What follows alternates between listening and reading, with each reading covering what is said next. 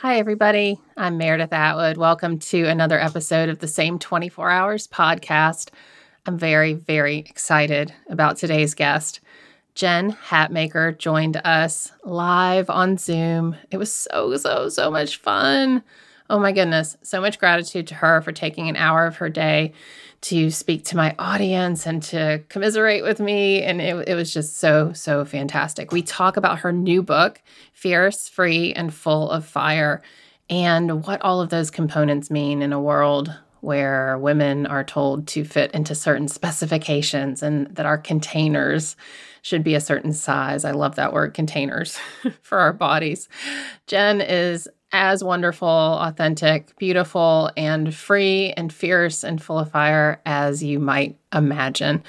I hope you all enjoyed this episode with Jen and share it with all of your people, because I think everything she says is so valuable right now, especially if we're raising kids and trying to teach the girls in our lives how to be exactly that, fierce, free, and full of fire.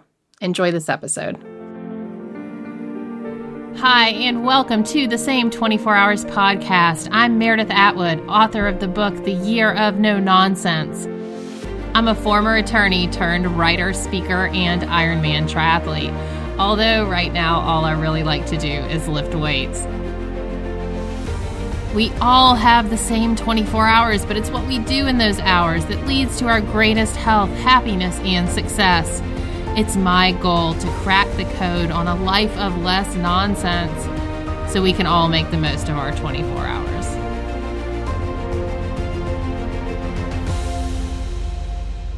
So let's get started. Hi, everybody. All right, we're going to give everyone a few minutes to join. The beautiful Jen Hatmaker is here. Y'all, cheers. I'm a little bit excited. Cheers. Yep, there's the coffee mugs. I knew they were in there. Mine is like the size of my head. Yeah. Oh, that's nice. Just save yourself a trip to the kitchen.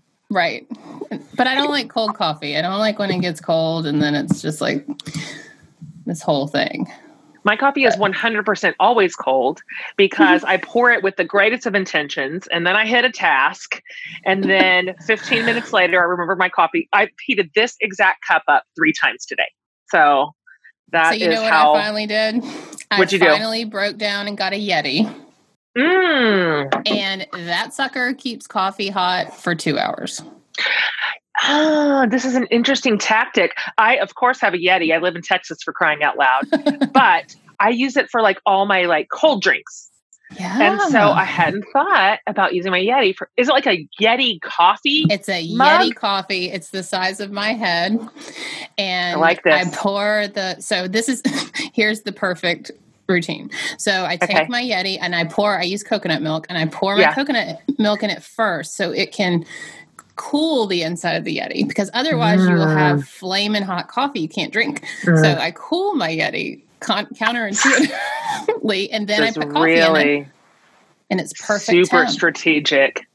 But it works. I'm telling you. You didn't know you'd learn something today, Jen, did you? I mean, the one thing that'll get me out of bed in the morning is to get on a Zoom with a whole bunch of women and talk about our coffee strategies. Right. That works for me. And so I appreciate you enriching my mind today. This is real work. This is real purpose. It is. It sure is. It's leadership. That's right. Yeah. We're doing it one coffee cup at a time. All right, friend. We have about 50 people on. So thank you again, everyone. This is Jen Hatmaker. Welcome. You know that. That's why you are here. You're not here to hear me, but you're probably here for some playful banter, which I feel like we can deliver this morning. So I read your book yesterday. I read the whole thing. You did? And I did.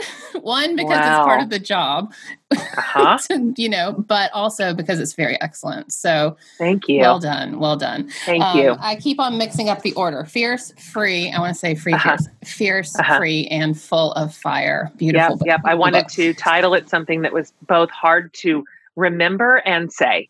And I feel like I nailed it. You did great. But it's usually the subtitle that gets people, I've noticed. And you did it right in the title, and that's just ballsy. So well done. Love it. It's so memorable, though. I mean, fierce, free, full of fire. I mean, those are amazing things. So one of the things I love that you said, and this was, let's start with this. This was talking about your 6th grade teacher. I was never mean or bad. I was just a lot. Her message was she doesn't like who I am. And this was so major that you're talking about it 32 years later. So let's start there, those early impressions. And you also say it's often the women. So I open Fierce with this story about my 6th grade teacher. And I mean, do you guys remember 6th grade? It's literally the worst year to be alive in the span of a human life. And everything is weird and you're not comfortable in your own skin and your body is changing. I mean, it's such an insecure time to be alive. And I was just testing it out. Like, who am I? Like, what is my deal? How am I made? What is my real personality? How do I show up in a room? Like, what am I, who's Jen? And I was just sort of working that out. And in a genuine way, not ever bad. Oh no, I craved approval way too much for that. I was a good girl. That was my whole life's work, is to be the best good girl I could ever be. But I was just, my personality was just trying out the waters because, a lot of us, I mean, at least I was, I knew pretty early on what sort of packaging girls were supposed to fill. Do you know what I mean? Like, I knew. How did you know that? You just felt it? Everywhere, every message, every classroom that is run, the things that I heard in church, the women and girls that I would look around and I'd be like, oh, I see what kind of girl gets rewarded and what kind of girl gets punished, right? I see what she's supposed to act like. I see what she's supposed to say. I definitely see what she's supposed to look like. I knew that before I got out of 1st grade. And so I had received all those messages in the air, just like all of us, that this is how much space girls are allowed to take up. But I found that did not work for me, that felt like a cage and that felt like a constraint on me. And I had bigger ideas than that. And I had bigger thoughts than that. And I had bigger opinions than that. And so I was testing those out, like trying on myself.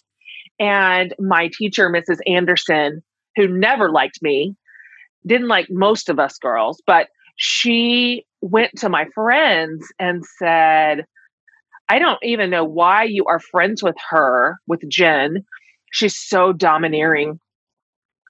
And my friends, of course, came and tattled that to me immediately, like 6th grade girls do. You can't trust 6th grade girls. That was our first mistake. And of course, my parents intervened. Look, my dad, you guys, no, you want Larry King, my dad, on your side. Okay. He is your guy. But I just never forgot it because the message was like, oh, I am too much. I knew it. I should just try harder to fit the template. Like, I just need to squeeze into the form or I'm going to be punished for it. And we all get that message. And then we just grow up and we still get that message as women. And so I'm just determined. I am determined to dismantle that structure. Absolutely determined that women have permission. They are allowed to show up on this earth exactly how they are. And that does not mean every one of us is the loudest trumpet in the band. It doesn't mean everybody wants to fill a bigger container. Some of us don't want the big container. We want the container that's just right for us. And it's interesting because sometimes that girl gets a different message. You should be more. Right? You're not enough.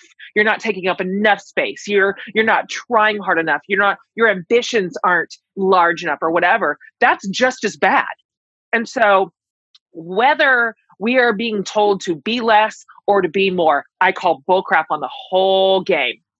That we are designed to flourish on this earth in a certain way, and we have permission to live exactly into that identity. Yes. One of the things you say is that the message that women are getting, or young girls, is that we're too much, we're too mediocre, and we're too small. It's 3 conflicting messages. And that's what you just said. I mean, yeah, but I was the loudest trumpet in the band. Same. Apparently I was too. Yeah. Once I finally found that voice. Right. Well, you know what? In fifth grade, I brought home the pamphlet that said, we're joining band. And my mom was like, why don't you play the clarinet? And I told her, I said, well, my music teacher said I had a trumpet personality. And my mom was like, oh, really? So I played the trumpet all the way through high school. Of course you did. Of course I did. She was right. She was right. So speaking of trumpets, let's talk quickly about the Enneagram, because I saw you mentioned it in your book, and I actually heard you on the podcast with Ian Morgan-Cron, and I thought, oh my gosh, I want to talk about this, because this is a great opportunity to let people know what it is. And so I feel like you should have to come into a meeting or a community gathering with your Enneagram number on you. 100%. Like everybody who's with us, like, just do this if you know what the Enneagram is. Like, is that okay? Okay. So for those of you who are unsure, it's like this, it's a personality assessment, and that's a very reduced phrase, but it's essentially a personality assessment that's been around a really, really, really, really long time. It's actually ancient. It was like passed only orally for generations and centuries, actually. But in this century or whatever, I'm not a calendar scientist. Like in the last 50 years, it has found its way like into like communal discourse and into really instructive space for normal people. So it is incredibly useful. I mean, I've done a lot of those personality bits, and they all have something to tell us. The reason by the way, I'm writing about the Enneagram and Fierce is because it is useful to really sort out who am I and how I am meant to thrive. That matters. Like, we got to sort that out before we add everything on top of it. Like, if that piece is broken, if we have no idea who we are or how we flourish, then everything we layer on top of it is like on sinking sand. All of our relationships and our ambitions or whatever, because it's on a faulty foundation. And so that's like our first work, is figuring that part out. And then we add everything to it. And so this tool is incredible. It's 9 types, and it's so hard to describe. So I'll just essentially say that when I took the Enneagram test for the first time and got my results and read what it looks like, I am a 3, read what it looks like when a 3 is healthy, when a 3 is unhealthy. That was my real mirror, because I'm like, oh my gosh, these people have been spying on me. Like, that is exactly how I disintegrate. And then what it looks like a 3 in relationships. It's just, I have never, ever felt so understood or seen in my life. And it shed a lot of clarity on why I do what I do. And all the kind of pain points in my life, all of a sudden became really kind of clear to me. Yeah. You're an 8, right?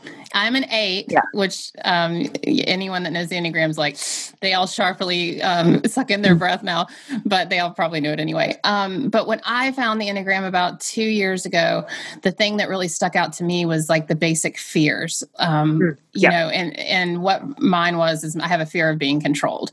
And then I thought, oh, where does that come from? And the thing about the Enneagram is it's not like telling you who you're going to be for life. It's not like instructive, like you're stuck in this hole. But it tells you where you got some of your traits from and some of your habits. And for me, I traced it back to childhood. Sure. And I started to learn about some of the stuff in my childhood that I had not dealt with. And I mean, it literally opened up the world for me, because knowing that I'm an 8, and knowing that I go to a 5, which is like secretive, hidey, liar, cheater type personality, or a 2 in health, and I'm a helper and I'm generous and doing things like this. And I love the world. It's so powerful. So I posted the link in the chat for anyone who does not know your Enneagram number, because you want to go to the Enneagram Institute. There's a lot of tests out there, but do the actual Ready. It's $12 and it's worth it. Yes. True. Ready. I'm typing that too. Yes. But totally interesting. 3 was my second, Jen. Yeah. A 3 and an 8 have a lot of compatibility. They're both really powerful personalities.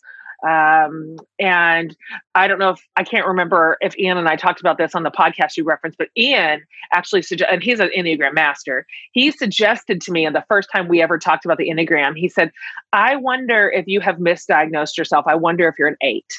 And I'd like to suggest you explore that a little bit. And I did, and I wasn't. Primarily because I don't disintegrate that way. I Okay. definitely disintegrate like a 3. Everybody let me just look and do it for just a second. Like, what number are you? Those of you who know. Yeah. I guess you can do it on your hand. Let's see. We got 6s, 2s, 5s, 8s. Oh, there's an 8, Cynthia. We should be friends. Margaret, 9. There's a lot of 3s in here. A lot of 3s. 3 women who are 3s and 8s are often, they struggle sometimes because their personalities show up in a powerful way. And that's not always sanctioned behavior for women. Men get to be powerful, right? Men get to have big ideas and big thoughts and big opinions and big ambitions, because a 3 has some ambition.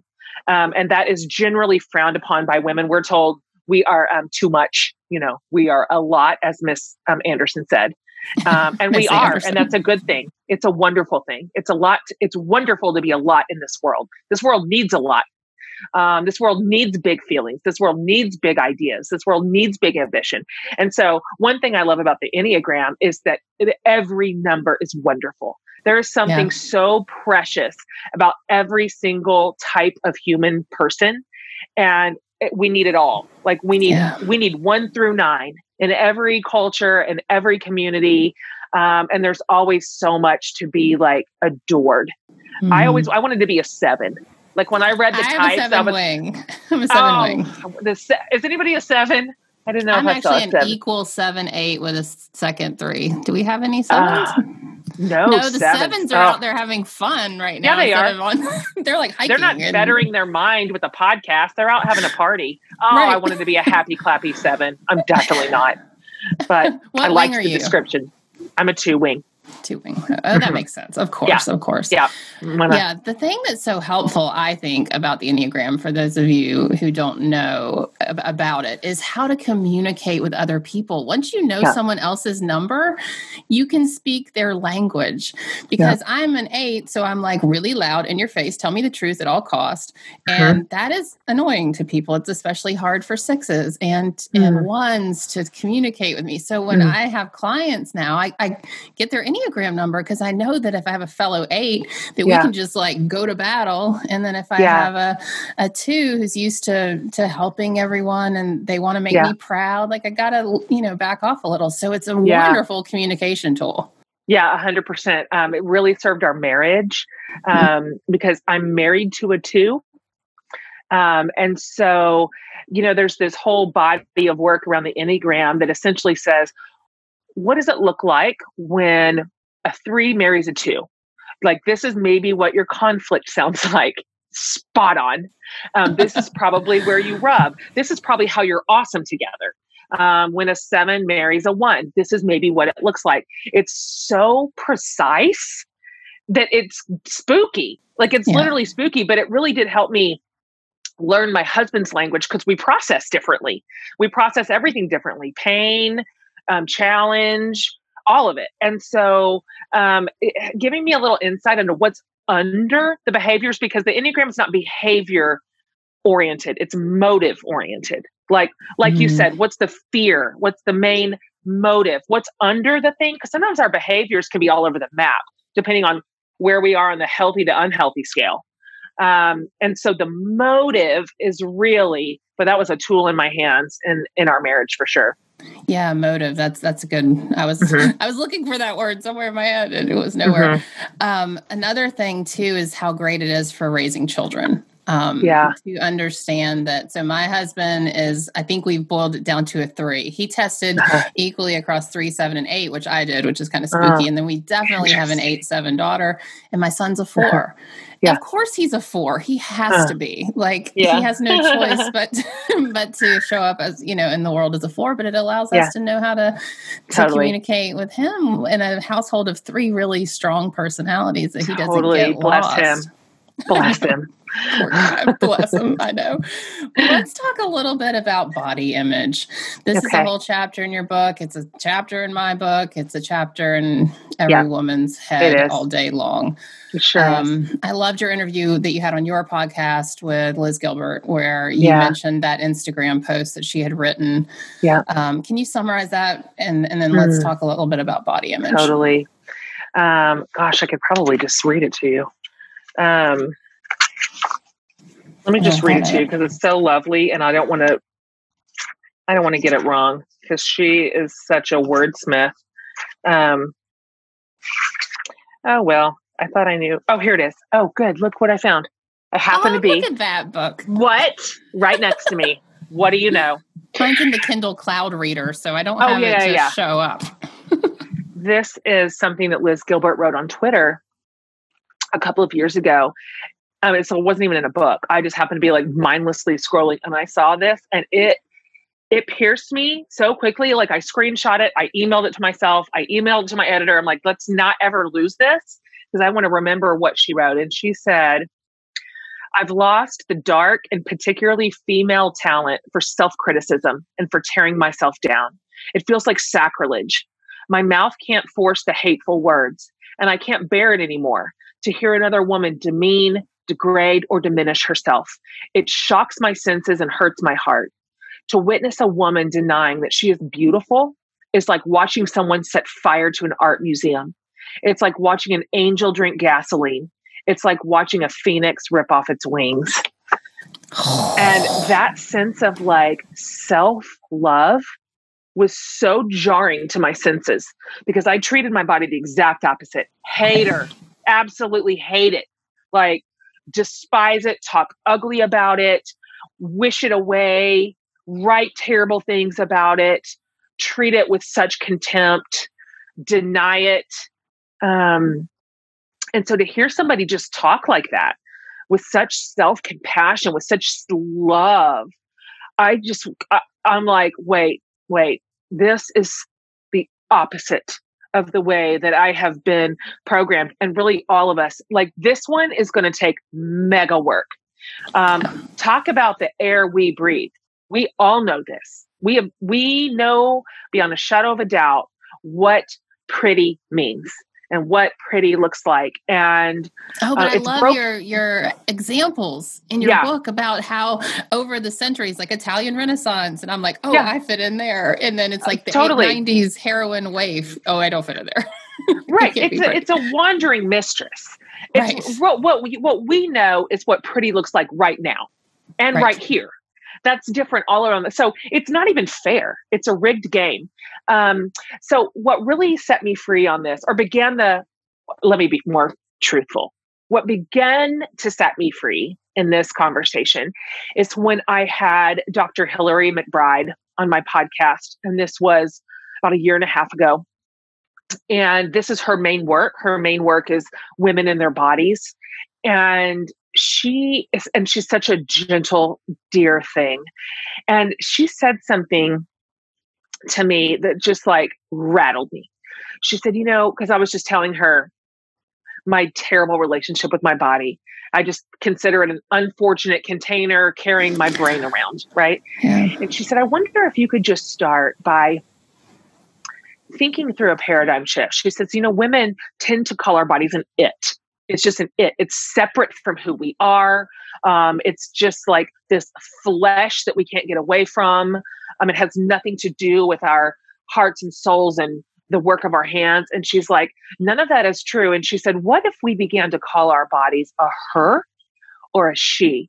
And we began to train our minds to consider our bodies as an integral part of who we are. That if you are being fair and truthful, you'll have to admit that your body is responsible for every beautiful, marvelous experience you have ever had.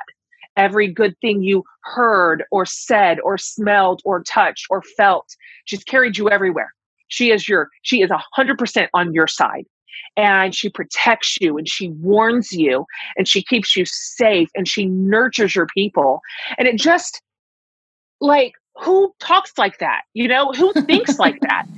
And so I started the practice of being kind to myself, of saying things to my body like, you just, you were good to us today. Like you carried us through a really hard conversation today. You gave me a warning signal inside an environment where I was not safe. You let me know. You made a beautiful dinner. You nurtured the kids today. Like you had sex with your husband today. You did a good job living another connected day on this earth. And I just started talking like that, even though it's weird at first. And I've come to discover that it is possible to reverse the hatred that we have towards our bodies, and that we can let our bodies be who they are and be thankful for them and live gratefully inside of our bodies. And so I'll be honest and say that out of all 12 chapters, this is the one that I still have the most work to do on. This is the one where I still feel the most fragile and the least evolved, but I'm on the path. I'm on the path. I'm working towards it. I see where I want to go. And I think just after 45 years of talking to my body in such hateful ways, it's just going to take a minute to figure out how to reverse that impulse. Yes. I mean, and the thing is, we want to either change our bodies overnight, or when we decide, hey, I'm going to try and love it, we want to learn to love it overnight. And it's a process. It's a process. And one of the examples I have was, I realized for almost a decade, I only put lotion on my legs and my forearms because I didn't want to touch anything else. I didn't want to touch my thighs, my belly, my boobs, my upper arms. I did not even want to touch it. I didn't lotion it. Some dry skin, you know. So when I realized I'm going to lotion every part of my body, that was a start to say, okay, you thirsty belly, you deserve some love. And even now, if I feel like I'm off my eating and I feel gross, or I tend to avoid my belly, and I have to make a physical, you know, a movement. Okay, you're going to lotion your belly now, and you're going to be grateful for this body. And man, it's hard. It's hard. It is, but it is possible. It remains a possibility. And, you know, I've got 5 kids and 2 of them are girls. I have a 14-year-old and a 20-year-old, almost 20. And when I hear my 14-year-old right now talk terribly about her young, beautiful body, I'm just like, damn it. They got another generation. Like, I'm so mad about it. Like, how dare they? We have got to break the cycle. And they're not we can't wait on the industry to break it for us. This is a multi-billion-dollar industry they are counting on us to hate ourselves. And so this is going to have to be our work to interrupt this trajectory and to just see to it that we don't pass this on to our daughters, that they grow up strong and grateful inside their bodies. I'm so determined to work on this. I know my daughter's 11 and she was running through the house in her cute little crop top and booty shorts for CrossFit. And I thought, oh gosh, gorgeous, gorgeous, gorgeous, gorgeous, you know, and it's already hit her. I mean, Totally. Cause she's got muscular legs, and I'm like, oh, how do we do it? And I know we have to love ourselves. They have to see us in bikinis, and they have to see us being free and like, you know, just being naked and fine with it. And this is and I know it starts there, but what else can we do? Totally. It matters. They hear every word we say. They hear our own self-hatred and they just pick it up. They see how we treat our bodies. They see how we withhold from our bodies, how we try to just shrink and all the stuff we do to make our container look like somebody else's, even though it's not even meant to look like that. That's not even our body type. So it matters so much what our daughters see us saying and doing, but it also matters what we tell them. You know, the Fierce is really heavily researched. It's not a memoir. It's a book of it's tools and resources to be free in your own life. And so it comes with a lot of emotional, mental health research and data. And so when I read the research on teen girls and realized that like 40% of girls by 13 hate their bodies and 75% of girls by 16 hate them. 75%. And they're already engaging in harmful practices, either eating disorders or self-harm or just like starving themselves.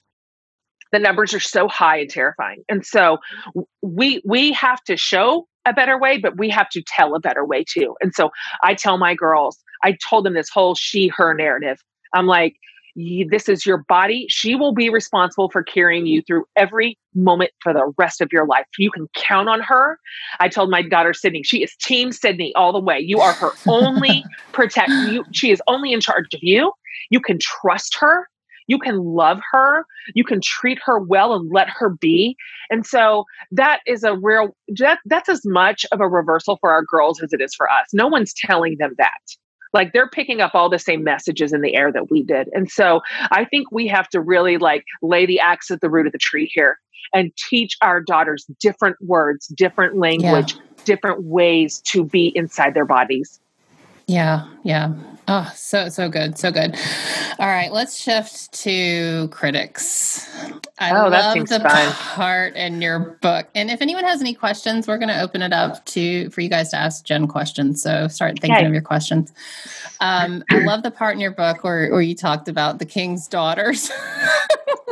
Dear. We're the worst. The worst. And that's so funny. So I wrote an article for Mother's Day called Mother's Day is Nonsense. And that was, clickbait, but it was talking about how Mother's Day is really hard for a lot of people. It's hard for women across the board, and we should be more compassionate. Well, a lot of people just read the title and just decided to rip me a new one. Sure, and it was all the king's daughters. And I laughed. This is what she's talking about for those of you who are like, what are they meaning? Yeah.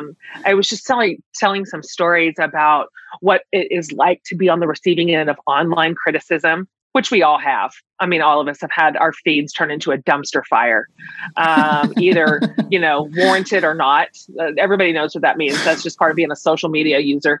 But I was just saying that being fairly public and having more than the average amount of eyes on everything I say, this feels concentrated for me, especially because I'm a challenger. This is why Ian thought I was an 8. I'm a challenger, and I challenge systems, and I challenge the patriarchy, and I challenge paradigms, and I challenge power differentials. I can't help it. And I've just noticed that when and I'm not, by the way, I welcome disagreement. I welcome dialogue and conversation and kind of a push and pull. I think that's good for us. I have no resistance to that at all. But I've noticed that when the comments come in and they are mean, like mean spirited and name calling and really, really like highly dark and meant to injure. This is terrible. You guys, I can't believe I'm telling you this, but sometimes I'll just do a quick, I don't do this often, but sometimes I'll click over to their bio and just get a little feel real quick in case I'm misreading their comment. And I think there's room for like good faith dialogue here. Like maybe I've just missed the tone. Let me kind of see who this person is, because there might be something here to work on together. 9 times out of 10, when I go to that person's bio, the super mean one, 9 times out of 10, in her bio, at least one little phrase is daughter of the king. Which is this like evangelical phrase that's like super popular. We're daughters of the king. And I'm like, so I talked about that in the book, and I was like, look, the daughters of the king are the worst. They're the meanest. They're the meanest. I just want to be with the king's kitchen staff. That's it. That's right. That's right. You said something like crew. They were worse than the devil's hell. I laughed out loud. I like to be hyperbolic. I'm such a melodramatic queen. But it's so, I don't want to say like, oh, it's so true, but it's interesting. It's interesting when you track back the hateful comments or the criticisms. Yeah. Like I'm with you. Give me some constructive criticism all day long. It makes me better. But when you're just ugly, but I'll track it back too. And it's usually, because I grew up very conservative Christian. We were actually, they'll deny it, but we were in a cult. It was like serious. And so I know that zealous, righteous hate. And that's scary hate. That's scary hate sometimes. But how do you deal with it? I know you took a lot, what was it, 4, 5, 6 years ago? And it's just hard. I am still a baby to it, and it still impacts me. Does it still impact you? Yeah. But I've gotten better at it. And how many of you, I'm just always curious, like, let's look at the girls in the room. Like, how many of you, that level of just like criticism or like what feels like rejection, does it just take you out? Like it'll absolutely take you out of the day. Yeah. Yeah. I understand that deeply because looping back for a second, as an Enneagram 3, part of what I'm afraid of in the world is not being loved. And so criticism suggests to me exactly what Miss Anderson told me all along, like this deep fear of mine. I don't even know why anybody likes me. Like I am not likable. I'm not lovable. And so criticism, it hits a trigger button for me. So I understand what you're saying. At this point, having received so very much of it, like buckets, like oceans of it, I have learned that I don't have to be a prison to approval. And that for me, doing the right thing, standing at the right time, being an ally with the right people, is what has turned out for me. It's its own comfort and it's its own reward. And so I have been able to stand inside integrity, even when the wind and the waves are coming at it, even when that's so outside the group norms of my subculture, and say, here I stand. This is my real conviction. This is what is true. This is what is right and good. And come what may, that's enough. Like that sort of personal integrity is enough for me. This is not to say that criticism doesn't still sting and even sometimes break my heart. As you know, the closer it is in to you, the worse it hurts. Who cares about Melanie from Cincinnati? She doesn't know me. We're not in relationship, but the closer it gets in, that's when it gets really painful. But here's what I always tell women. It is possible to say something true. It is possible to stand up for who you are or what you want or believe or think or need. And no one will die. Like it's a miracle. Nobody drops dead. Like you can do it. You have the right to do it. You can take ownership of your own life, even if it causes somebody else to be uncomfortable. Somebody else's discomfort is not your life mantra. Like that's not enough. That's not a big enough vision for the lives of women. It's just to keep everybody comfortable. I know that's what we were told. I know that's what's expected of us. But I'm just telling you, it's not enough. It's not enough for me, and it's not enough for any of us. Yeah, that's such good. So good. So good. There was a question, let's see, from Sarah. What do we do when the daughters of the king make us feel so small? Make us feel that our faith, our practice, and our words are wrong? It's a good question. It is a good question. And I appreciate you asking it. And I'm sorry that we have to talk about it. It's a bummer. I wish so deeply that faith communities in general were more charitable. I wish they were kinder. I wish they were more generous to one another. And I wish they were more interested in spiritual curiosity. Because the way it looks is that most faith communities value certainty and rightness and inness and outness. And it can just be so devastating to find yourself on the other side of it.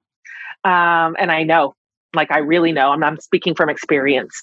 And so I hope this doesn't sound trite, and I don't want to minimize your pain because it is very real to experience rejection from the very community where you used to belong or you wanted to belong. But you, to some degree, we cannot control everything. We really can't. I wish we could. I've tried everything. We cannot control other people, but to some degree, we can control some of the communities we are a part of, and a faith community is one of them. We are there. There's no lock on the gate. We can walk right out. It is not a prison. It is a choice.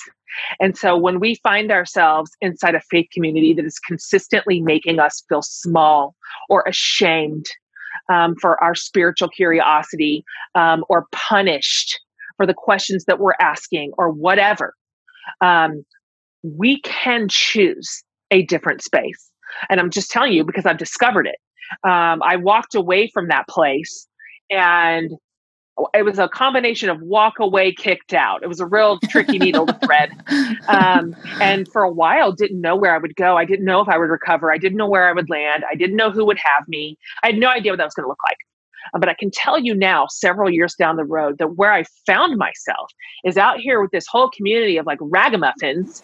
And it is so expansive and beautiful. There's so much safety built into it. There's the possibility of asking questions and having dialogue where it doesn't break the whole system. And listening to different ideas and different point of views without fear or without shame. I'm saying what you seek exists. Now, you may not have ever been a part of it, so you don't know that. But I'm telling you that it does. And so when we can walk away from toxic, poisonous environments in whatever capacity that is, we should. Life is short. This is it. This is like our one shot through it. And so I commend your question, and I commiserate with the way that makes you feel. And I tell you that you are courageous enough to write a different story, even in your own life. Oh, that's beautiful. That's beautiful. Another question, how do we protect our heart when we are trying to connect and make a friend? It's such a hard task. I have a great story with this. So go ahead. Back when I went to law school, which was like 100 years ago, I was very introverted. I was very, very overweight. I had a severe drinking problem. So I thought everyone hated me and the world was against me. So as I was leaving to go to law school, I told my husband, I said, I'm really scared. And he said, just make a friend. He said, go there today and make a friend, one friend. And I thought, okay, I can go make a friend. And so during one of the breaks at orientation, I was standing on this ramp, and there was a little girl with short black hair standing by the ramp. And I was like, friend, there's my friend. So I walked over to her and I was like, hi, I'm Meredith. And she's like, hi, I'm Beth. She's one of my best friends. That's a great story. She remembered me standing on the ramp, and she thought I was the tallest person she had ever met because I was like way up on this ramp and she was little. But it was so funny because I just went and said, today I'm going to make a friend, just one. And it was the first shot. Now it's not always going to be that way, but I think being open to, I'm going to make a friend, it was so valuable for me. So now that's just it. And man, this chapter is touching a nerve with the readers of Fierce. There's a chapter called I Need More Connection. And boy, it has really pulled a Band-Aid off on how lonely a lot of women are and how much they are craving relationships, particularly with other women, and connection that is safe and true, where you get to be your real self inside of it. It's not like the fake you, but you get to show up the real you. And so I think what I hear in the question is, how can I create that and then thus experience that sort of connection without being vulnerable? And I'm very sorry to tell you that you can't. I'm sorry. I wish I had a workaround. I wish that I could say to you, here's how you can do this in a way that will keep you both protected and open. But those two things are in opposition to each other. We can only be loved to the degree that we'll let ourselves be known, right? And so I'm afraid to tell you that what it's going to require of you is a risk, that you have to know this. Well, I don't know the outcome here. This might work, it might not. I might open myself up and be disappointed. But what if you aren't? What if you aren't? What if you open yourself up and you meet your best friend while you're standing on a ramp, right? What if you open yourself up and you find a little community that absolutely saves your soul, right? Here's the interesting thing about connection. Like, positive human relationships are the number one human need that we all share. Number one, every culture, every generation, every country, every community. And so that comforts me, and I hope it comforts you, because everyone else wants this as much as you do. It's not like everyone else doesn't care or they're not interested in relationships. You're the only one. Everybody needs this literally to the core of their being. And so I suggest that the reward is worth the risk. Even if you start with one friend. And I like that you said that. I like that you said you don't necessarily have to find this completely developed community that you just drop into and now, boom, you have a crew. Maybe it's one person, and one person can meet that need that we have in our hearts. And so take a risk. You are a creator. You can create connection. You do not have to wait for it to miraculously land in your lap. You are very powerful in this possibility. And I hope that you consider that you can be the first domino that tips, not just wait for another one to fall down behind you, right? So I'm with you. We need this. It's important.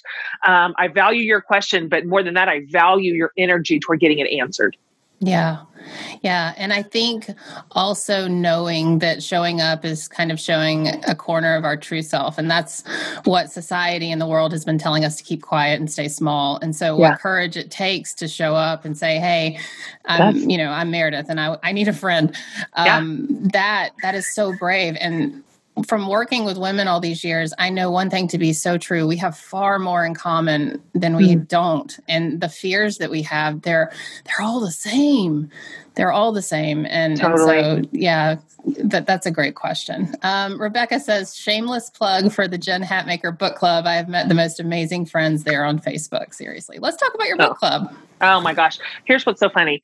Because of the way I'm sitting at my desk right now, I think I'm missing like a couple, but this is our book club stack. I keep all my book clubs like in one growing pile on my desk so I can keep remembering what we've read every month. This is just a place for lovers of books and lovers of reading, but as it turns out, lovers of women too. I've just been a lifelong reader. I thought I was going to be a librarian. And so books have always meant so much to me. And I've always wanted to have a book club that celebrates literature like across genres. But so I knew that. I knew we were going to create an incredible book club. I knew we were going to read incredible books.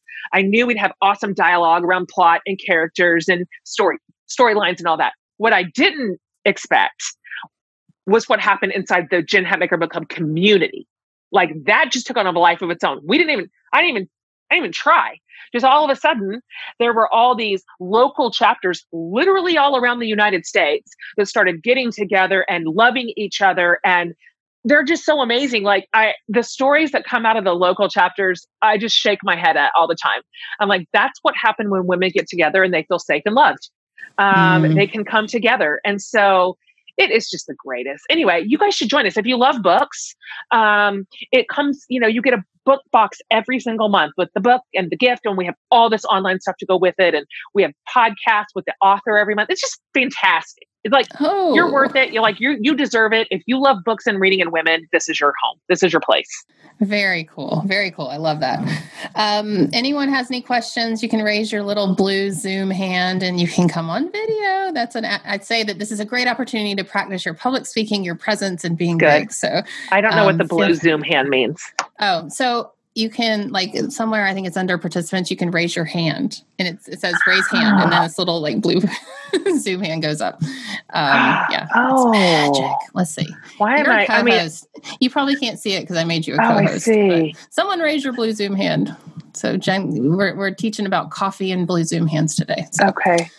Well, thank you for teaching me that important thing. Oh, very important. One of the lines in your book I love is, I finally clearly know who I am and how I was made, how I thrive, and what I'm here for.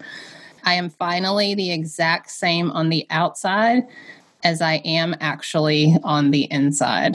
Yep. What does that feel? That's my thesis. That's my whole thesis. That's what the whole book is about. I was tired of feeling fractured, and I really was. I noticed that in my life for years, I was this Jen in this room, a little bit of a different version of Jen in this room. I tweaked it a little bit more for this one because I know what all the rewarded behaviors are and the punished behaviors. So I am very adjustable, and that is not a sustainable way to live, because the competing parts of what you're presenting eventually oppose each other, and you know it, and eventually everybody else knows it, and it just, you feel like a fraud and you feel like a fractured version of yourself, because you are. Like that's literally the version of disintegrated. And so I finally decided I don't want to live like that anymore. I want full ownership. I want to be who I am all the time. I want one Jen in every room. Let the chips fall where they may. But at least I'll be telling the truth. Like at least I'm free, because when you're fractured, you are not free. Like you are constantly having to shape shift to fit what is expected and wanted of you in the community, in the place that you are, in the relationship that you're looking at. And so I just couldn't do it anymore. And so I decided that I was going to be integrated, that there was going to be one me, and that was the me that lived everywhere. And there's a cost to that. I know that. I know that some women are hearing that like, nope, can't do that. You don't, if I said what was true in all the rooms, it would cause such turmoil, or I'd have to step away from my job, or this would deeply disrupt my marriage, or I wouldn't be accepted in my faith community anymore. I know you're not wrong. There is a cost when women decide to have agency over their own lives. But here's the thing. When we don't choose that, there's also a cost. So lying and pretending and faking is not free. That is not free. We're paying it. So we're paying the price so nobody else has to be disrupted. So I got to the point where it's like, am I going to pay the cost to be fractured, or am I going to pay the cost to be free? Which one? Either way, it's going to cost. And I chose freedom. And I will tell you that it is the best decision I've ever made in my entire life. And the way that I live now is a miracle, because I did not know it was going to do this, but it purged me of fear. Fear was the very thing that kept me from living like that. Fear was the thing that kept me from that work. But now, having done it, having walked through it, having paid the appropriate costs, having sort of culled my life into something that is genuine now, the only regret that I have is that I didn't do it sooner. And I just know that this is possible for every woman. I know that it is. And I know that we're strong enough to pay the cost. And I know that what awaits us on the other side is absolute beauty. It is joy. It is healthy relationships. It's connectedness. It is us stepping into our gifts and our talents. It's going to turn us into the best version of ourselves, with the greatest wives and partners, great parents, incredible workers and servants. And it's just this is the way to live. Like, this is the way to live. And it's just my highest vision for women I've ever had. It's wonderful. I'm 4 years sober, and I didn't do the 12 steps. And I've started doing the 12 steps and also working through another program called Inner You with the Handel Group. And the main thing, the whole business behind both is truth, and coming to say where you made mistakes. And where you're not going to do it going forward, and how you're going to live with integrity going forward. And I thought, I can't do this. I can't tell people my lies. I can't ask for forgiveness for things they didn't even know I did. And it was this horrible weight on me until I did it. I had a 4.5 hour conversation with my parents on Saturday, 4.5 hours. And we covered so much ground and told all my lies and truths, and they told some. And it was so powerful. And I swear I lost like 2 pounds of guilt. Like, I just was like, I can go run now and feel. And so I second what you're saying, that freedom is in the truth, and it's in saying what we mean and doing what we say, and developing this personal integrity. And I'm so grateful for it. And that was not my life 20 years ago. That was, of course, it was not my life. And I'm so grateful for you. I love that example. And let me just say to you, congratulations on 4 years of sobriety. That is monumental.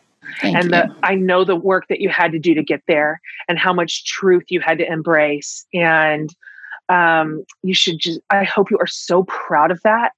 And I think that was the most wonderful example that you just gave, that what we have to do is trust that truth is the path to freedom, even when it's hard, even when the truth is a terrible, terrible thing to say out loud, when it's embarrassing, when it's humiliating, when it's crushing. Even then, it is still the path. That is the path toward a free life. And so, really proud of you for grabbing onto sobriety with both hands and hanging on for 4 years. Well Thank done. you. It is true that the truth is the anchor. And if you just make a decision, I'm going to live in the truth, then you know it's going to be hard, but you also know that whatever the consequence of that truth, that it'll be true. That's it. And it's fine. That's fine. it. So lightning round. Oh, wait, we have some questions. Never mind lightning round. Kimberly, I'm going to unmute you. Okay.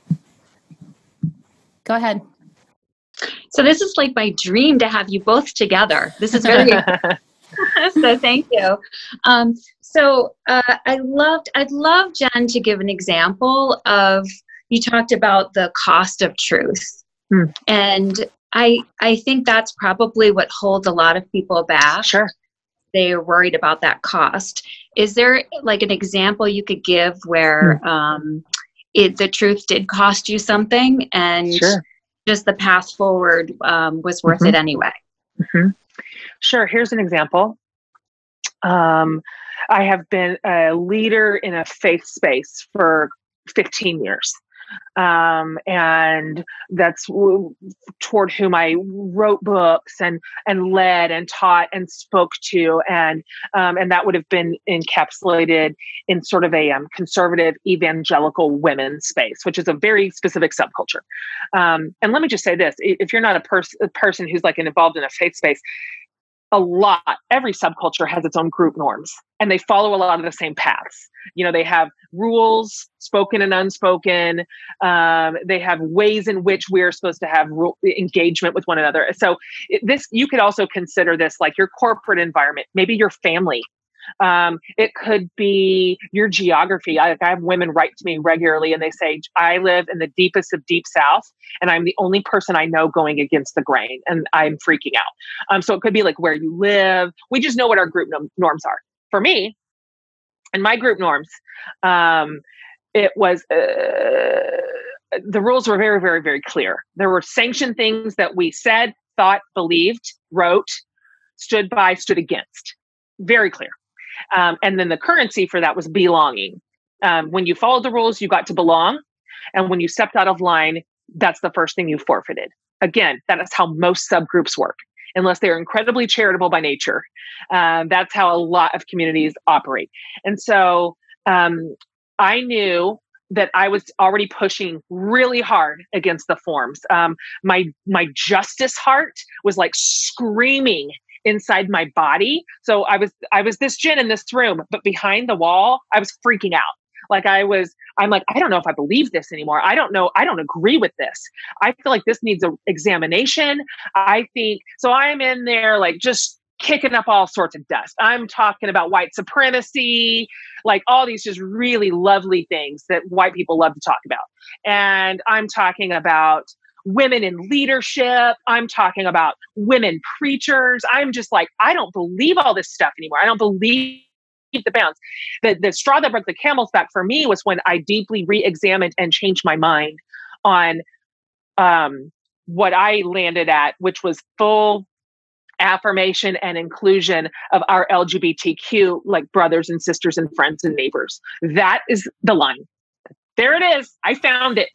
And so when that was a part of my public work, when I finally had the courage to have integrity there, because I already felt that inside.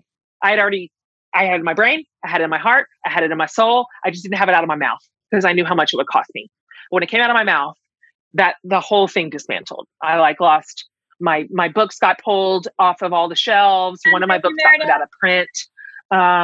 It was just everything burned. It just went up in flames. That was the last day that I was ever invited into that community.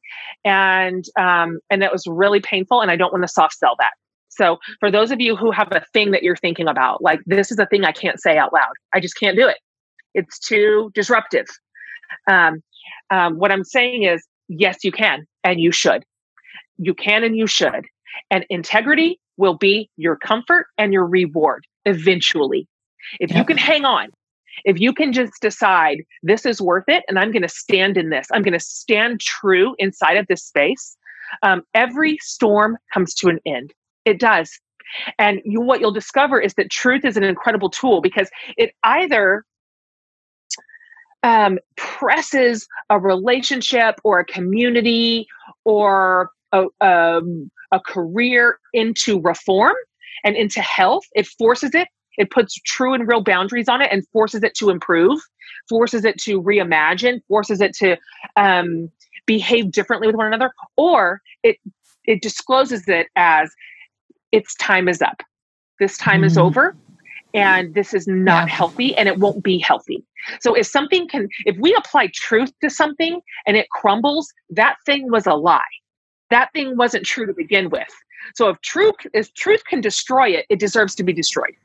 Preach. And so we add truth into the hardest places, even our own. Even like I'm an addict, or I'm having an affair, or whatever the thing is. We apply truth to it. We see if truth can redeem it.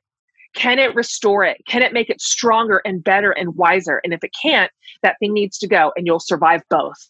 Either way, you come through on the other side with something beautiful and strong and healthy and good. It's just how it works. We just have to trust the process. And so that for me, it ended up looking like a lot of loss for a long time. And then it looked like total gain, absolute gain. I mean, absolute joy, beauty, life, and love. I wouldn't change 1 second of 1 minute. That's beautiful. All right. We got 1 minute till you have to go. So do you have time for one more, or are you going to drop dead? Okay. Sure. All right, Rebecca, you got 1 minute. You're on, unmuted. Hey, Jen. So I kind of come out of the evangelical Christian world where you were the darling, so I guess my question is, how would you define truth? Because we were told what it was before. Like, how would you define it? Yeah, I think it's a really big and a huge question. It was presented to me as a small question. Like, I always thought that was a really small space, very easily defined, very simply encapsulated. It was just handed to me. This is what it is. This is what we all believe. And by the way, I now know it's a subset, right? Like, that's not even true.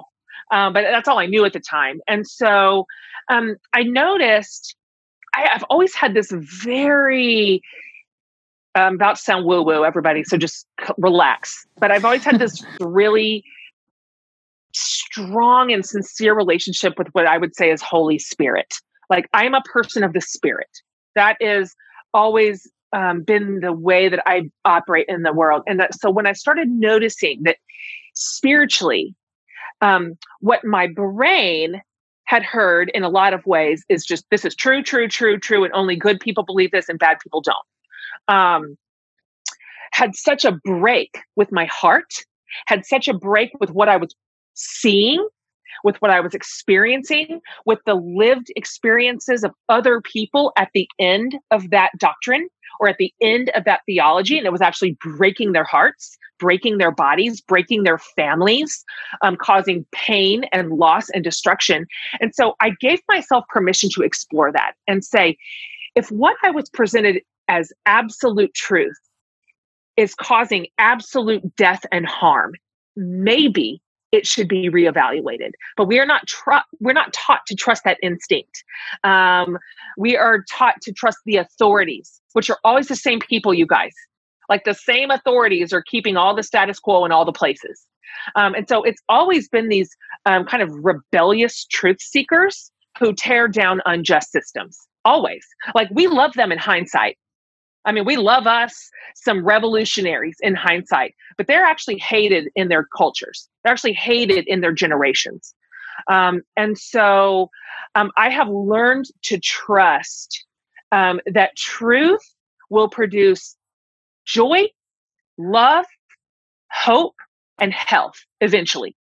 Like, if truth works, if truth is allowed to work freely, that is what you get on the other side. So when we see the opposite, something's not true. Something's not true about it. And so that's a real wide and a vague answer to your question, but I have just discovered that permission to walk through truth like that in this holy spiritual space has reintegrated my life and given me back a lot of joy and meaning in places where it was absolutely robbed and stripped of it all. Does that make sense? Yeah, it really does. So you're basically trusting that kind of thing that you feel deep inside. I just trust that God is good. I trust that he is good. And I trust that Jesus is good news like he said he was. And I believe all that. Like I've built a whole life on that. And so I believe that God is love and love alone. I do. And so I don't think it's God in error. I think it's humans. I think it's our understanding that's an error. And so, so if we are applying a deep-seated love to humanity, then I think we're going to see the results that make sense. The same ones that we read like in the Bible, like love, joy, peace, patience, kindness, goodness, gentleness, faithfulness, self-control. That's what we're going to see. That's the result. That's the result. And so when we see the opposite, for me, it's just a real quick red flag. Like, whoop, something's broken in the system. Broken in the system, needs evaluation. And I'm no longer afraid to do that. Yeah. Yeah. Beautiful. All right, Jen, I know that I speak for everyone. Thank you so much for doing this today for my community. And I'm going to unmute everyone right now. It's going to be really loud so everyone can say goodbye to Jen. And I will post the recording. And yes, so here we go. Everyone say bye. Bye. Bye, Jen. To you. Delighted to share my morning with you. Thank you. Thank you. Thank you all. So cute. We love you. Have a great day, Jen. Thank you. Love you. Thank you for joining me on this episode of The Same 24 Hours.